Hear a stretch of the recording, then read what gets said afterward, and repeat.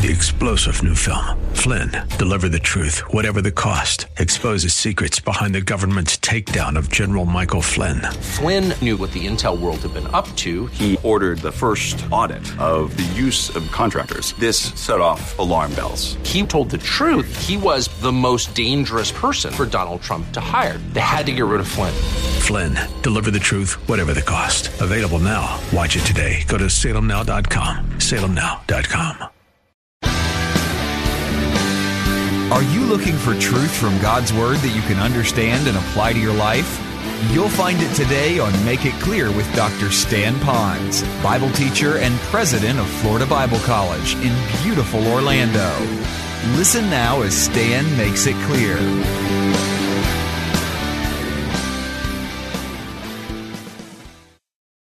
I remember when I was in Bible college preparing for ministry, and they really reminded us and they hammered us preacher boys about the importance of preaching the entire counsel of God and to do it verse by verse, and that's why I really owned that style of delivery.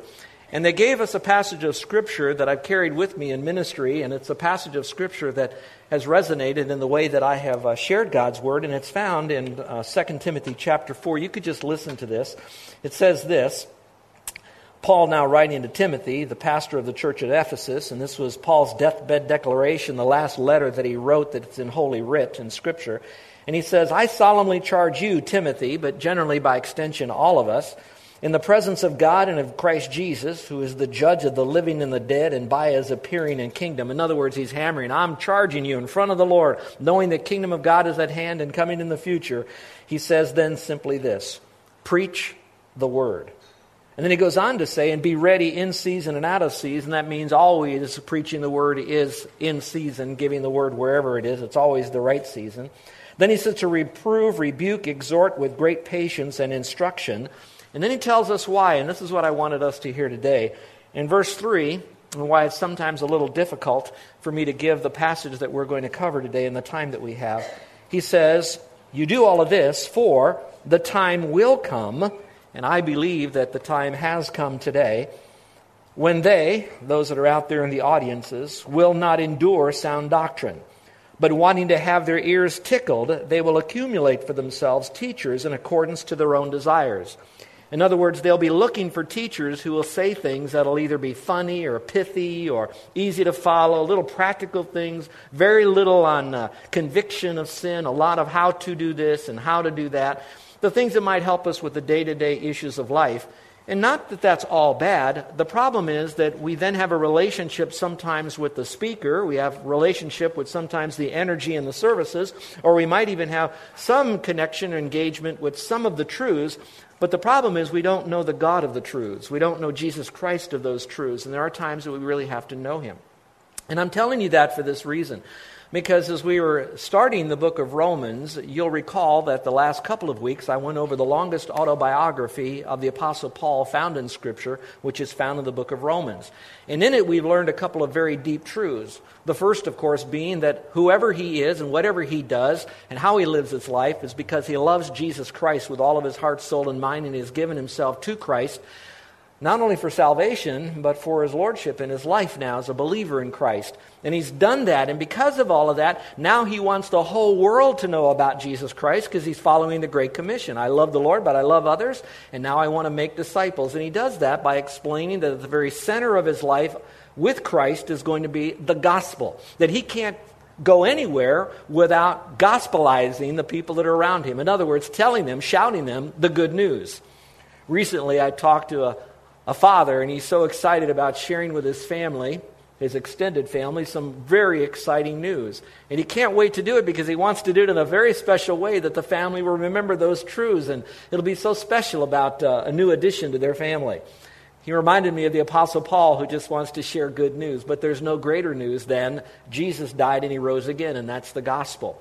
In fact, as we ended our session last time, you'll notice in verse 17, he says this whole gospel issue is from faith to faith. That means from Old Testament to New Testament. The faith to get saved, the faith to live your Christian life, it's all centered around the righteousness of Christ that we now have when we trust Christ as Savior. It's given to us. And let me tell you, that is really great news.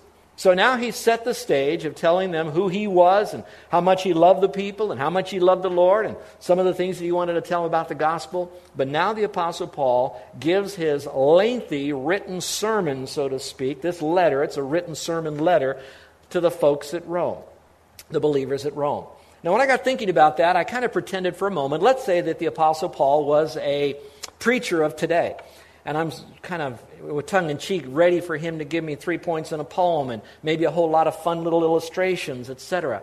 But he jumps right into verse 18. And if you look at it, it was read to us at the beginning of our worship service a little bit.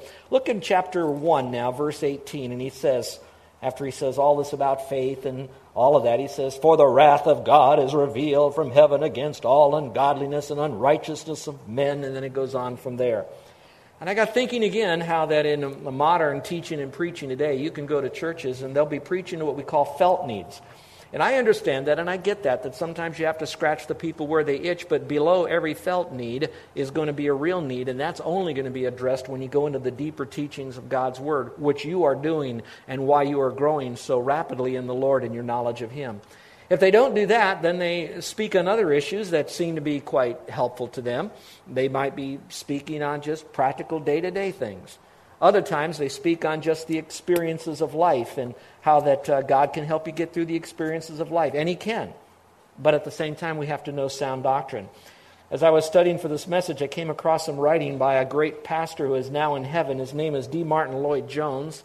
And this guy, he preached through the book of Romans. I think it took him 12 or 13 years, and then he died, and he never finished going through the whole book. But don't worry, I won't go that long because I don't want to die. I want to finish the book. But here's what he had to say. He says, "Why is he, Paul, ready to preach the gospel in Rome or anywhere else?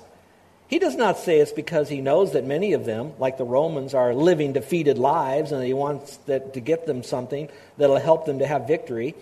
He does not say to them, 'I want to come and preach the gospel to you in Rome because I've had a marvelous experience, and I want to tell you about it, in order that you may have some marvelous experience as well,' because you can't." This is not what Paul says. There is no mention here of any experience in the book of Romans. He is not talking in terms of their happiness or of some particular state of mind or something that might appeal to them, as certain possibilities do. But he does give this staggering and amazing truth, and that is the wrath of God. Now, when I signed up to be a preacher, I certainly love preaching. For God so loved the world that He gave His only Son, that whoever believes in Him won't perish but have everlasting life. And I will give that verse, and I've given it this last week at a special luncheon when there was unsaved people in the group. I love giving that verse. But just a few verses later is the verse that says that if you do not believe in Christ, the wrath of God will abide on you. So you do need to know one against the other, that they're all there. In fact, even in the book of Jeremiah, the Lord Jehovah says that if you really want to know, if you really want to be wise, then you want to know the Lord, that He's loving kind, He has justice, and He's righteous. And you think, well, what's so significant about that? It's because on one side you have His loving kindness. On the other side you have His justice, judgment, wrath, we might say. But in the middle of all of that you have His righteousness, because He knows how to mete out both of those in the perfect balance to all of us. So I'm setting you up because I wanted you to know that in the weeks to come, the next 2 or 3 weeks, that I'm going to be speaking on the wrath of God and to whom it's going to fall and why it's going to fall. And I know it's not going to be the most popular type of message, and some of you would prefer to hear something that's kind of funny with a lot of jokes. But I have to teach you about the wrath of God. Maybe a way you could maybe identify better with it, those of you that lived on the island for a long time, there probably has been a time that you've gone to one of our jewelers, maybe down in Waikiki. They've got the Maui divers and the Nahaku and maybe the Bainbridge guy. He's got all this stuff out there. And usually when you go into them, they have brilliant lights in the showrooms where all the jewelry is. And then when you look up and you're looking at certain items that you'd like, more cases than not, you're going to find that they're going to either put out a black felt cloth or it's a black felt cloth book that they open, kind of like a little booklet. And they open it up, and the lights are shining on this jet black piece of felt. And then what they do is they sprinkle on top of that either the jewelry or the diamonds that you're going to be looking at, because they know that with those lights contrasted against the black, you will see those diamonds or those pieces of jewelry in a much more spectacular, sparkling way. Now I'm using that illustration that I do want you to see the sparkling diamonds of the eternal, powerful God in His divine nature. Those are the diamonds, and we will talk about that. But there are times for you to see how much that sparkles when you also see it against the blackness of His wrath. So we will talk about that. Now, we're going to talk about three groups of people upon whom the wrath is going to fall in a general way. The first group we're going to talk about today would be what you might call the secularist, and I'll explain that in a moment. The second group is next week. We're going to talk about the moralist. The secularist basically says, there is no God. I'm going to live the way that I want. The moralist says, basically, I'm as good as God. I'm better than you are. And then the third group we're going to talk about will be more the religionist. They're the ones who boast in God. The problem is they don't really know the God of the Bible, but they think they do. Sometimes I find that it's harder to get a person who is so self-righteous. I got to get them lost before I can get them saved. You know what I mean by that? They get so strung up on their goodness and the morality and their religion that they don't see that they're lost. When you see those people that are writhing in pain because of bad choices they made based on debauchery and evilness because they discounted and threw God away, those are the ones that finally said, I tried it, I need God, and how quickly they come to faith in Christ. If you need to really have some statistics on that, just talk to those who work in our jails and prisons, the chaplains that are out there doing a great job, because those people generally are now really ready. So today we're going to talk about sometimes those kinds of people. But to do that, I wanted you to understand about the wrath of God. And this is not going to be on the screen. It's not in your notes. You may want to just jot these down very quickly. I wish I had 5 Sundays to give you a teaching on each one of these 5 ways the wrath of God is demonstrated to us. But if you will, just jot them down quickly. You can do your own study. I'll be glad to help you with. One way that the wrath of God is revealed could be in such a way as we call it just kind of that time when the Lord just chooses to allow people who have not trusted Christ as Savior spend eternity in a Christless place called hell. We're going to call that eternal damnation, eternal condemnation. The wrath of God will be displayed upon those who did not trust Christ in a real literal place called hell. Now I know again that's very black, very painful. We don't want to hear that, but that is a place that they'll spend. The second area that they're going to have as far as the wrath of God and being able to experience the wrath of God will be what we might call the future day. Those of you that know eschatology, that's the doctrine of future happenings of God, you're going to know that there's a period of time where the wrath of God is going to be revealed on earth. So you have not only the eternal wrath of God in hell, you're going to have a particular period of time where the wrath of God will be experienced on humanity. That's still coming. The third wrath of God will be an event. And if you need to look backwards, you might look at the event when the wrath of God was displayed upon mankind because they were all sinners and wicked before the Lord except Noah and his family. So you had the flood. Another time He displayed His wrath upon mankind was in a particular area of the Middle East known as Sodom and Gomorrah, and He just pummeled those people with His wrath. Those are particular events. God can do that. He has done that. Those are documented times. We might see certain things happen in our world today and might think that's the wrath of God, and it might be. But it's not as clearly defined as it is in Scripture. The next time you see the wrath of God that is mentioned, you're going to find that these tend to be what we call sowing and reaping. If I could use this illustration, the wrath of God would be if you live by the sword, you will die by the sword.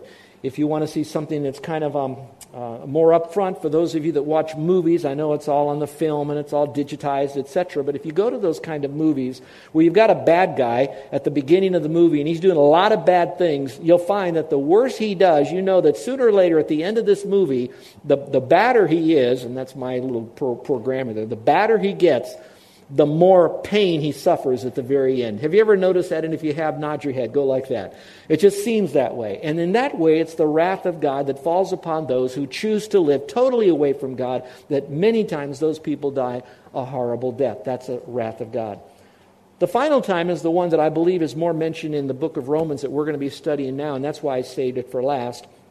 This is the wrath of God that is revealed upon humanity when humanity by their own choices choose certain things. Those three again would be that they want to not believe in God, they suppress the truth, and God then turns them over to the consequences of that life. Secondly, when they choose to say, I'm better than everybody else, I'm better than you, they are still without excuse, and God turns them over for judgment in this life and some of those future judgments that are happening. And then the final one is the one that says that I just boast in my God. I created my own God, this is how He looks, etc., and I'm going to believe it my way, or my good good works, my religious works, perhaps like the Jews, Sadducees, and Pharisees, etc., that type of life. And so again, he will turn them over, and he releases them to that. And I'll explain more of that concept when I get to that part of the Scripture. And so that's the wrath of God that we're going to talk about now. So when you hear this again, while I'm painting this horrible picture of the wrath of God, I want you to know that, again, the diamonds in the middle of this is the precious person of Jesus Christ, who died and he rose again, who's God in the flesh, who did that for you and me. And that all of that is a part of his eternal power and his divine nature. And so for us to see how that operates in the midst of all this wrath, I promise you by the end of this message, there's going to be a couple things you're going to gain. If you do not know Christ as Savior, I want you to know that Scripture says, such were some of you, but you've been washed. That means you have a new life now in Christ. You're going to learn that he came for the ungodly, the very people that the wrath of God will be displayed upon. He came for those people, and he died and he rose again. So if those people would place their faith in Christ, watch this, they can escape the wrath of God and have eternal life and have the eternal bliss and an intimate relationship with God forever and ever. You will have that as well. So as we go through this, I want you to know that there's a wonderful day coming for all of us who know Christ as Savior. And those that don't, I hope you do trust Christ as your personal Savior. So that's a little bit about the wrath of God. So let's go back to the passage of Scripture. So what is the wrath of God? I kind of explained it that way to you, but maybe giving you a couple of Greek words might help. And one is this. One word is the word thermos. We get our word thermometer from that, but that word means that explosive wrath. Did you grow up in a family where you had a dad or maybe even a mother who seemed to be rocking along, but it didn't take much? They had a very short fuse, and all of a sudden, bam, it goes off. You live in a home like that, and maybe sometimes you did something, and all of a sudden they backhanded you so quickly. That would be more the thermos, that kind of explosive anger. That is never described of God in that way. There's another word, which is the word orge in the Greek. It's not important for you to remember the Greek words, but to know that there are two different kinds of anger. And this one is a more controlled anger. It's not one where it's kind of boiling and finally explodes. It is a controlled anger for purpose. God hates sin. We could say very equally, God hates Satan. And there is a verse in Scripture that God does hate the wicked. Now that's interesting because it says God loves the world, and how can he love and hate at the same time? I'm going to give you my answer, and I've been teaching theology, preaching for so many years. I've wrestled with that question, how can God hate the wicked and how can God love the wicked at the same time? Here's the answer, write it down. I don't know how he does it. I don't have an answer for that. And some of you might say, you really don't? That means I can't believe the Bible. Let's go to the beach.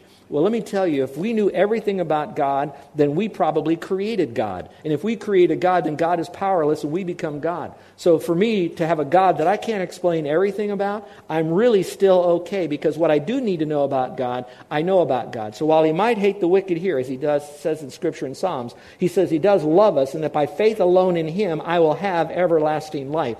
And so I want to hang on to the fact that if I trust in Christ, I have everlasting life. So those are the two words. Now, the next question is when he displays that, he reveals that wrath. In your Bible, it might say he has revealed it. All right. Actually, in the Greek, it's he is revealing it. His wrath is already going on now. In fact, in John chapter 3, it even says that the wrath of God is abiding on you, that even now you're underneath the wrath of God. And it's hard for us to believe because we live in the land of paradise, palm trees and rainbows. It's hard for us. Now, maybe if I lived in the Middle East or in the deepest part of the jungle, or if my house was blown away and I lost half my family in a tornado in the Midwest, I might then, I could see the wrath of God on me. But it's hard for us to see that right now. But I assure you, on the authority of God's Word, whatever we have right now, the wrath of God is on us.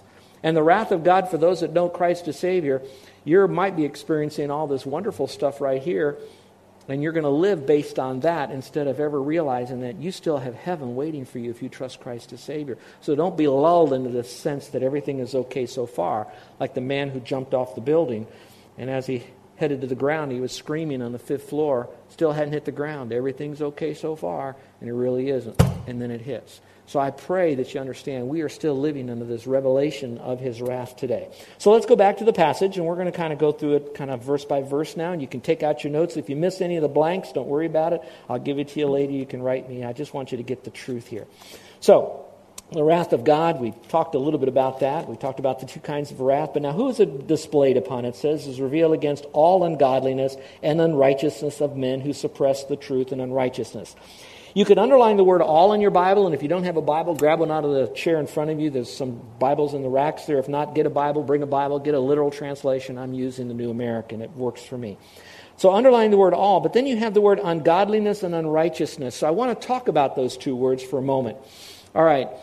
When you think in the word ungodliness, this is a person who believes that there really is no God. He lives his life that there is no God. I'm ungodly. I'm non-God. I could be anti-God, but the fact is there is no God. So he lives his life away from God. That would be ungodly. You're going to find the first section of the passage I covered today will be dealing with people who have a mindset that there is no God, and when I define that God, I'm defining that God as capital G-O-D. There is no capital G-O-D.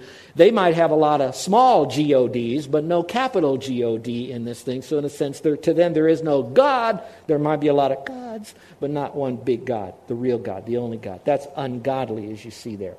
The second word is the word unrighteous. That deals with I'm living my life without any rules, as if there is no God, therefore that there are no rules. Or I make up my own rules, or I'll accept what rules I want to keep, which ones I don't. And if I don't like the rules, I'm going to do whatever I can to manipulate or intimidate the situation or the society to get the way that I want, because I'll make up my own rules as I go along. That would be the unrighteous. Now, when you put those two terms together, the ungodly and the unrighteous, generally you'll find that an ungodly person lives believing there is no God, will then live an unrighteous life without any real rules. So one kind of feeds the other. Now some of you are saying, boy, that is so cool. I'm glad I got here today. Well, I don't want to overload this thing because exegetically, I could still make the case that ungodliness and unrighteousness are so similar to one another that I don't want to really divide them too far apart and make such a big sermon on ungodly and unrighteous and divide it up. However, in this context, as we're going to learn today in the time that I have left, there is a difference, and so I want you to know there is an understanding of ungodliness and unrighteousness. And so we want to talk a little bit more about that man is guilty of ungodliness. So let's talk about that for just a moment. Man is guilty of ungodliness. So as we go a little bit further in the passage, here's what you're going to find in verse 19. It says, the wrath of God is revealed from heaven, because that which is known about God is evident within them, for God made it evident to them. Well, that's a very interesting phrase. Some translation says that he made it evident among them. I believe that the better translation is still that he made himself, God, known in them. And he does it often by what's done on the outside, revealing himself to them. So inside, I have a God consciousness. Write this reference down. You could look at it later. 1 John 1:9 says that the light that's lit every man has the light of God within him. That means that every man has a God consciousness in him. That doesn't mean that he's saved or anything. That means that he is born with an awareness that there is a God. We're going to call that light, because that's the context of John 1, that he has the light. All right? So that's in them. That's already resident in every human being. Now, then what they see on the outside, externally, it is revealed to them, and it's now in them. Let me use this testimony. Helen Keller, if you remember Helen Keller, the Miracle Worker movie and all of that, Helen Keller was born blind. She couldn't speak, all right, she couldn't hear, and so she was completely sealed out from the world. She had someone who loved her enough to spend time with her, to begin to work with her, to break the communication barrier. When that barrier was then broken, during the course of it being broken then, the conversation came up to Helen Keller about God. And so this person then realized that Helen Keller never knew anything about God, started to explain God to Helen Keller. Helen Keller's, and I'm quoting now, her response was simply this: so that's who you call him. And what she then explained from that testimony was that she had an awareness of God without ever hearing, without ever seeing. There was something inside of her that was resident in her, that there's a God consciousness. Now, folks, this passage we're going through now will explain the question, what about all those foot-washing aborigines in the far jungle that never heard about God? Is God going to send them to hell? The answer is yes and no. It all depends on the light that God has already given to them. And then through the general revelation of creation, He's revealing Himself to them so that they have an opportunity, watch this now, to go after that light. Who am I? Why am I here? How can I get to the next life? Where am I really going? When they begin to ask the right questions, then God will continue to reveal more and more. Now, again, I still believe that most of those people, if not all of them, are asking those questions in the jungle. The problem is Satan is there, and through God's creation, they begin now to worship the creatures, the created, rather than the Creator. But those that get beyond all of that, God then reveals himself. You will find in today's passage, if I could use my arm right here to represent a flame, like on a Bunsen burner or something like that. You have this flame. As you now want to seek God, the flame gets turned up higher and higher and higher, and then God will reveal the truth. Now let me give you this other truth to this. This is important. Nobody is in hell that's not supposed to be there. Nobody is in hell. Had they heard the gospel and would have trusted Christ as Savior, God would not send a person to hell because they just didn't hear the gospel. If God knew they'd trust Christ, and He would then bring them the message. Now let me say, you're turning up the burner on your light that God's given you. It starts small, it grows as you seek that light. And God will reveal the truth to you. You still have that choice as God gives you to trust in Him. And God is bringing all of that to you, so the choice becomes pretty easy. You're listening to Make It Clear with the teaching of Dr. Stan Ponz, founder of Make It Clear Ministries and president of Florida Bible College in beautiful Orlando, Florida.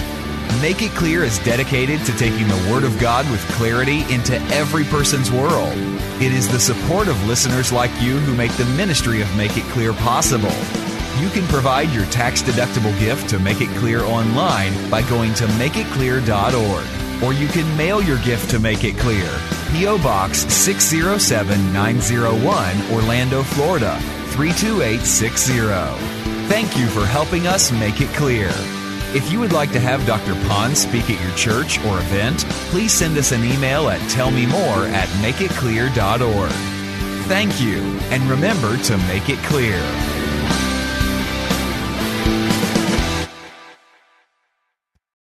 Three-star General Michael J. Flynn, head of the Pentagon Intelligence Agency, knew all the government's dirty secrets. He was one of the most respected generals in the military. Flynn knew what the intel world had been up to. He understood its funding. He ordered the first audit of the use of contractors. This set off alarm bells. The explosive new documentary, Flynn, Deliver the Truth, Whatever the Cost, uncovers the facts behind this scandal. Flynn told the truth. He was the most dangerous person for Donald Trump to hire. I find out the worst enemy that I'm going to face in my life is right here in America. They took my assessment and they wanted me to change it. And I was like, I'm not changing it. They had to get rid of Flynn. With in-depth interviews, archival footage, and never-before-seen personal records of the man behind the headlines. I just felt like I was drowning. Flynn, Deliver the Truth, Whatever the Cost. Available now. Watch it today. Go to salemnow.com. salemnow.com.